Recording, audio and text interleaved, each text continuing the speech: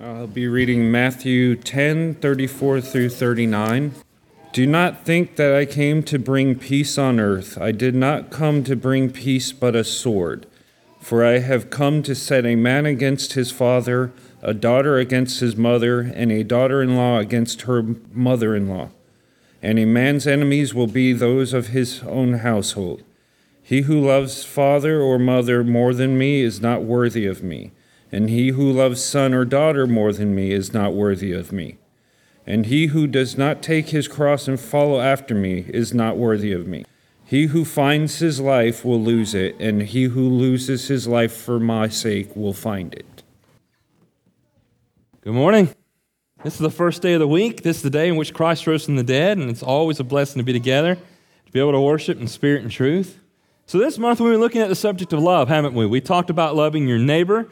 We looked at scriptures about that and the extent of that. Loving your neighbor as yourself, and it's the second lesson. The third lesson last week was loving our enemy, and I think it's good to conclude this week with the love of Christ.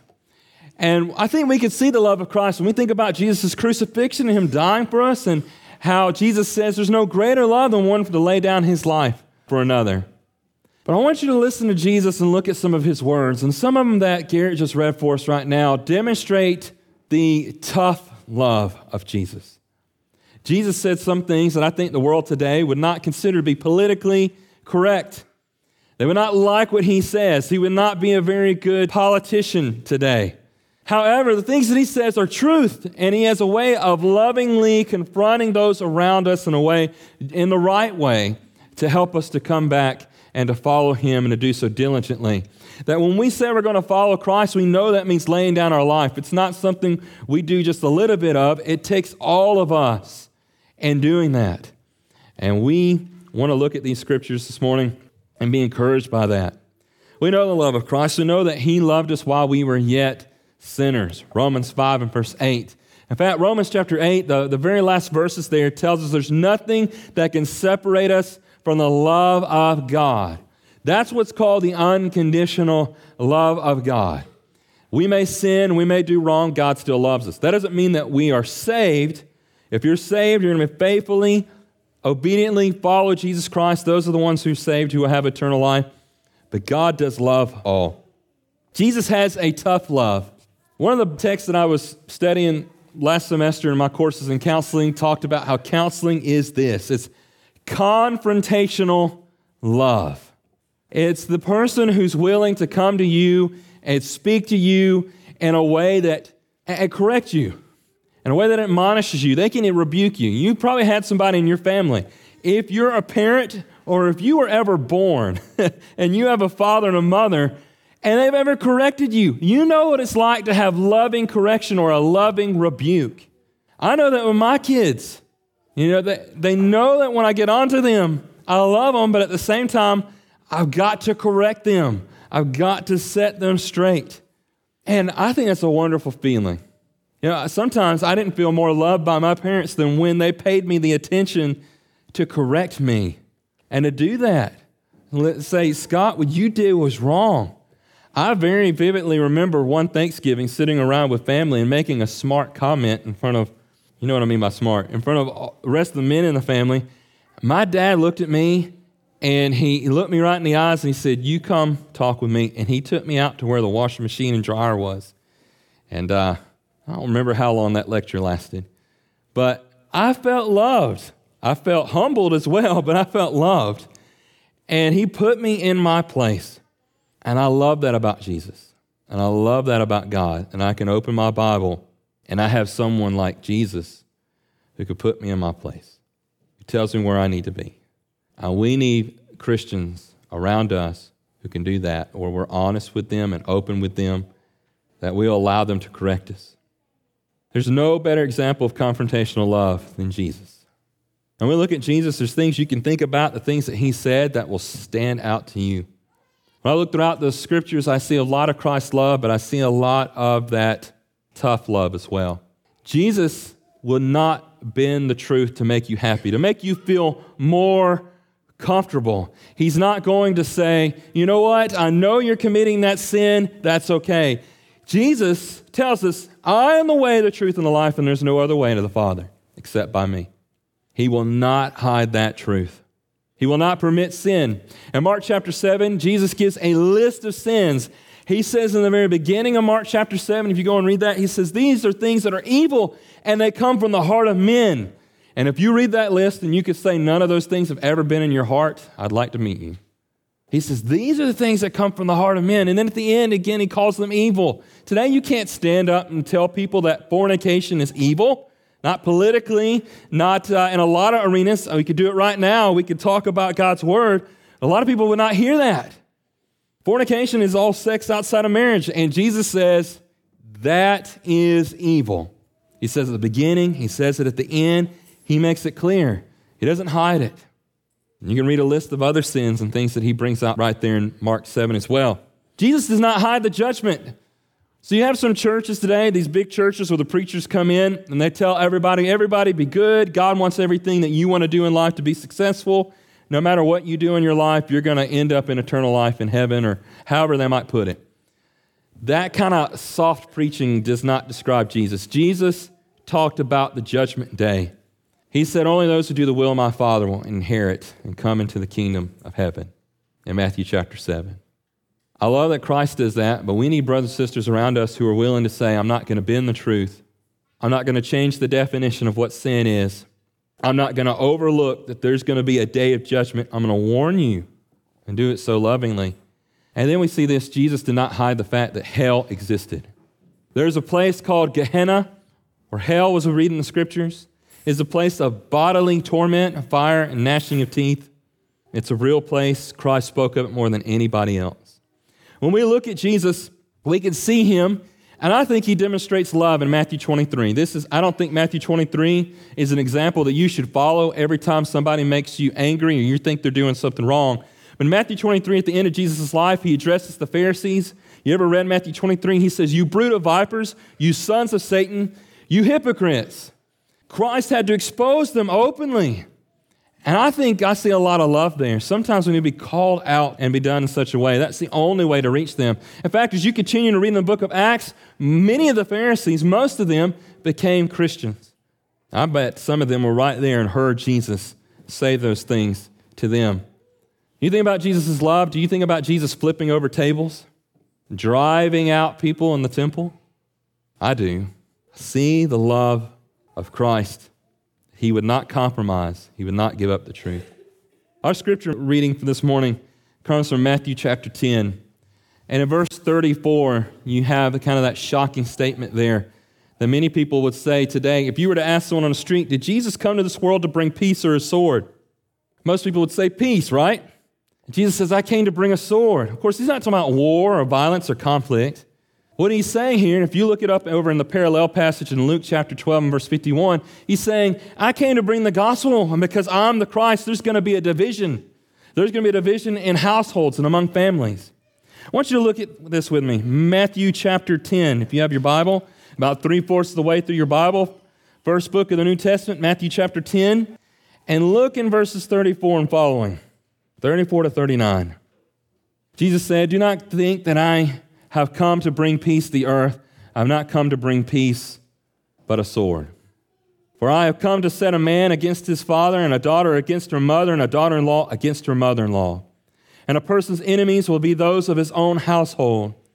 Whoever loves father or mother more than me is not worthy of me. Whoever loves son or daughter more than me is not worthy of me. Whoever does not take his cross and follow me is not worthy of me. Whoever finds his life will lose it. Whoever loses his life for my sake will find it. Those are tough words there. And Jesus is saying, if you believe in me, if you take up your cross, if you lose your life for my sake, even in your own family, there's going to be divisions. There might come a time in your life that your son or daughter drifts away. Are you going to follow them? They may go to a church that doesn't follow the scriptures. They may leave the faith completely. In my experience, I've seen parents do that, follow their children off to wherever they say or whatever they believe. Jesus says there comes a point of division here, that if you're going to stand and you're going to follow me, there's going to be a separation between father and son and daughter and mother, daughter-in-law and mother-in-law. He warns of this. There's no straddling the fence with Christ. Jesus said, whoever is not with me is against me, and whoever does not gather with me scatters. I encourage you this morning, though, when we read these words and we hear Jesus' warning here, I still hear the love of Christ. I hear him saying, listen, the only way, the best way to live your life is to follow me, to give your life up completely. And it's true. You might hear the words this morning, someone might hear them say, you know what, I don't want to follow Jesus. I've heard some strange people say, you know, Jesus talked about hell and I don't want to follow him. I've heard people say that. But when you really think about it, you have no other option. And you have no better way to live than to give your life up to Christ. This morning, if you're sitting here, I hope you listen to the words of Christ, that you're looking up these scriptures, that you're taking notes, that you're thinking and you're contemplating about your own life. Have I been listening to Christ? Am I willing to make a stand in my own family? I know what it's like to go home for the holidays and have members of your family who are not faithful and not following Christ. I know what it's like to have the courage to be able to address them and to talk to them about what they believe. That's tough love, and I believe Christ sets the example for us. There's no other way but to follow him. Jesus did not hide the truth. He did not hide the consequences of evil. He spoke about the day of judgment. Listen to what Christ says here in Matthew 13. The Son of Man will send his angels, and they will gather out of his kingdom all causes of sin and all lawbreakers and throw them into the fiery furnace. Those are the words of Christ. In that place there will be weeping and gnashing of teeth. Then the righteous will shine like the sun in the kingdom of their Father. He who has ears, let him hear. This passage reminds me of the glorification of the righteous here in the kingdom of God. Reminds me of Daniel 12 and verse 2. Daniel says there's going to be a resurrection, and those who are righteous are going to rise up, and they're going to be bright as stars. They're going to be glorified. But Jesus as well did not hold back the same as what Daniel did. Daniel said there's going to be an eternal condemnation. Jesus did not hide that at all. There's a fiery furnace. There will be weeping and gnashing of teeth. This is truth and is just for those who reject Christ and reject his love. Yet I see Jesus' love in this event. I see Jesus warning people to listen to the truth, to not leave him. I want to also look at this morning in Luke chapter 14. Look at some observations here that we as Christians need to take from Luke 14, verses 25 to 35. Luke 14, 25 to 35. It says, now great crowds accompanied him, and he turned and said to them, if anyone comes to me and does not hate his own father and mother and wife and children and brothers and sisters, yes, even his own life, he cannot be my disciple. Whoever does not bear his own cross and come after me cannot be my disciple.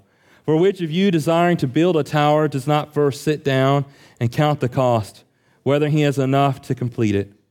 Otherwise, when he has laid a foundation and is not able to finish, all you who see it begin to mock him, saying, this man began to build and was not able to finish.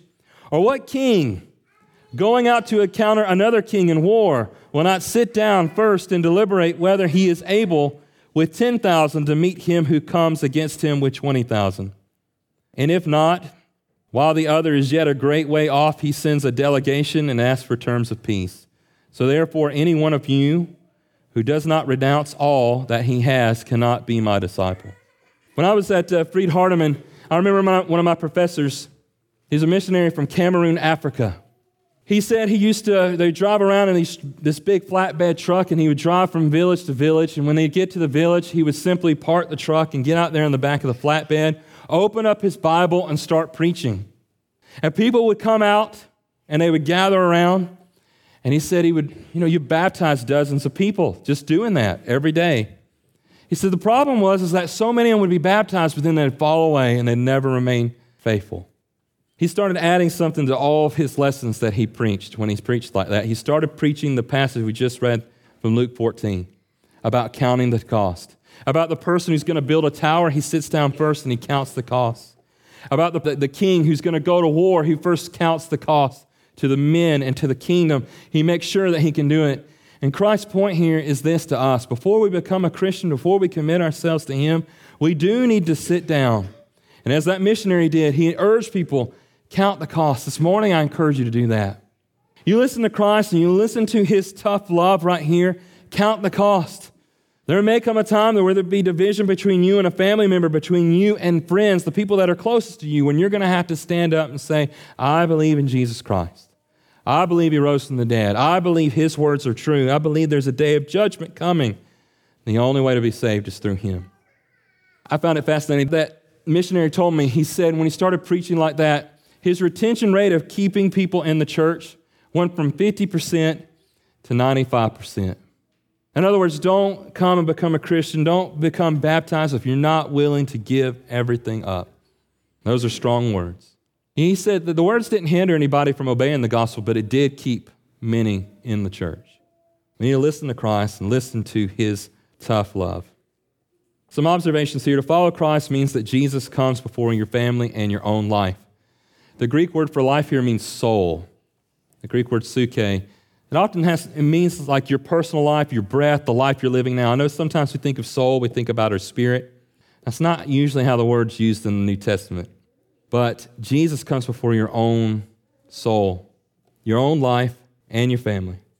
Jesus also, he expects us to sit down, to count the cost, and he expects us to meet the demand. We cannot compromise that. He makes it clear. And Christ required that anyone who follow him, that you must renounce all things to follow him. You can't say, well, I'm going to keep some of this, keep some of my work, keep some of my old life, the way that I used to do things, and I'll continue to believe in Jesus as well and come to church when I can. That's not what Christ asked for. He says it's going to cost you everything. I want you to consider this as well. The context to Luke chapter 14 about counting the cost, there's a parable given right before that. And I think many people they try to find satisfaction and fulfillment in their life, in their work, in their marriage, and in their children. And sometimes they feel like they have enough, and sometimes they're very disappointed in what happens in their life. The truth is the only way you're going to have full and complete fulfillment and the blessings of God, the fulfillment of love, the fulfillment of significance and purpose, the only person who completely can do that for you is God. And I can tell you from experience that you can try to fill in gaps and you can try to come up with, I joined this organization and I do good deeds on the weekend and I go run marathons to raise money, and you can stack up all your works and everything you try to do to make you feel like a fulfilling person. And you can say, I do all this and I contribute all this money and I give all this to Goodwill or whatever kind of charity you can think of. None of that is going to bring fulfillment to your life if you don't have God in Christ. I want you to look here at the context of some of the excuses that were made in Luke chapter 14. Jesus tells the parable of the great banquet here. He says this in verse 16, and a man once gave a great banquet and invited many. And at the time for the banquet, he sent his servant to say to those who had been invited, come, for everything is ready. But they all alike began to make excuses. The first said to him, I have bought a field. I must go out and see it. Please have me excused. What's he saying there? I have work. I have investments. I don't have time to come to your banquet. Verse 19, and another said, I have bought 5 yoke of oxen, and I go to examine them. Please have me excused. I've got to travel. I've got work plans. I'm always on the road. Right now I've invested in this new income, this new source that's going to come in for me, this new work. He makes an excuse, using his work again. Verse 20, and another said, I have married a wife, and therefore I cannot come. So here he says, I'm married. I have a family. I can't come to the banquet now. And we know what this parable is saying. It's telling us that we need to be very careful about what we do, the excuses we make about our work, about our family, even using our own spouses to do that. Verse 21, so the servant came and reported these things to the master. And when the master of the house became angry, and he said to the servant, go out and quickly to the streets and the lanes of the city and bring in the poor and the crippled and the blind and the lame. And the servant said, sir, what you commanded has been done, and still there is room. And the master said to the servant, go out to the highways and the hedges. So now don't just go to the city, go to the country, and compel people to come in that my house may be filled. For I tell you, none of those men who were invited shall taste my banquet. Jesus is here. He's saying to those who are around, I invite you to the feast. Come now. And many of them were making excuses saying, I can't come. I got too much going on in my life. The Master sends out to bring in anybody. And again, Christ does the same. He wants us to come to his church. He wants us to be a part of his body. He died for you. He laid down his life for you, and he rose again to give you eternal life. He asks you to give your life. Why? Because this life is temporary. It won't last forever. You don't know today if you'll be able to make it home this afternoon or you'll wake up tomorrow. You need to make your life right today. You need to count the cost. Many have the ability to come to the feast, and again, they make excuses. Many Christians do that. I ask you this morning, count the cost of your priorities, the things that you put above God. In John 6 and verse 27, Jesus said, "Do not work for the food that perishes, but for the food that endures to eternal life, which the Son of Man will give you. For on him God the Father has set his seal." And again, Christ says, don't put work above me. And it's worth it. I tell you this morning, to give your life as a living sacrifice, as Paul says in Romans 12:1, it's worth it. I encourage this morning, give your life to Christ. I give you this challenge. Study Jesus in the gospel. Read his words. Look at his tough love there, the love that comes with confrontation. See that he has brought a sword and that you do need to count the cost. Confront sin in a way among yourself and those around you, and do in a way that you show love to them. Or if you do correct somebody, they come away saying, I know that person loves me and they want the best for me. Follow the example of Christ. And lastly, do not be ashamed of the words of Christ. Jesus says, if you're ashamed of me and of my words, I will be ashamed of you on the day of judgment. Don't be ashamed of Christ and the things that he said and the things that we have read today. This morning, I give you the invitation, if you're not a Christian. Being a Christian means that you are a follower of Christ. It means you are totally committed to him, to listen to his commandments, to observe all the things that he has commanded. In fact, Matthew chapter 28 teaches us that. It says, you're going to become a disciple of Christ, a follower of Christ. You've got to be baptized. After you're baptized, you've got to observe all things that he has commanded. There may be some here this morning who have been baptized. You've had a previous baptism, but you know that it wasn't right and it wasn't complete. In Acts chapter 19, Paul comes across a number of men who've been baptized in John's baptism, but not in the baptism that Jesus instituted in his name. Jesus had a baptism in his name that was for the remission of sins, for which someone is saved when someone partakes of the death and the burial and resurrection of Jesus. A lot of churches teach some strange things about baptism. I encourage you this morning, if you haven't been baptized the way that the scriptures say, you need to read and see the truth. And in this case, these men were baptized again in a complete baptism. This morning, I encourage you, count the cost. You need to be baptized, repent, and believe, come to Christ. This morning, if you need prayers and encouragement, we want to do that. I want to encourage you. Please come right now while we stand and while we sing.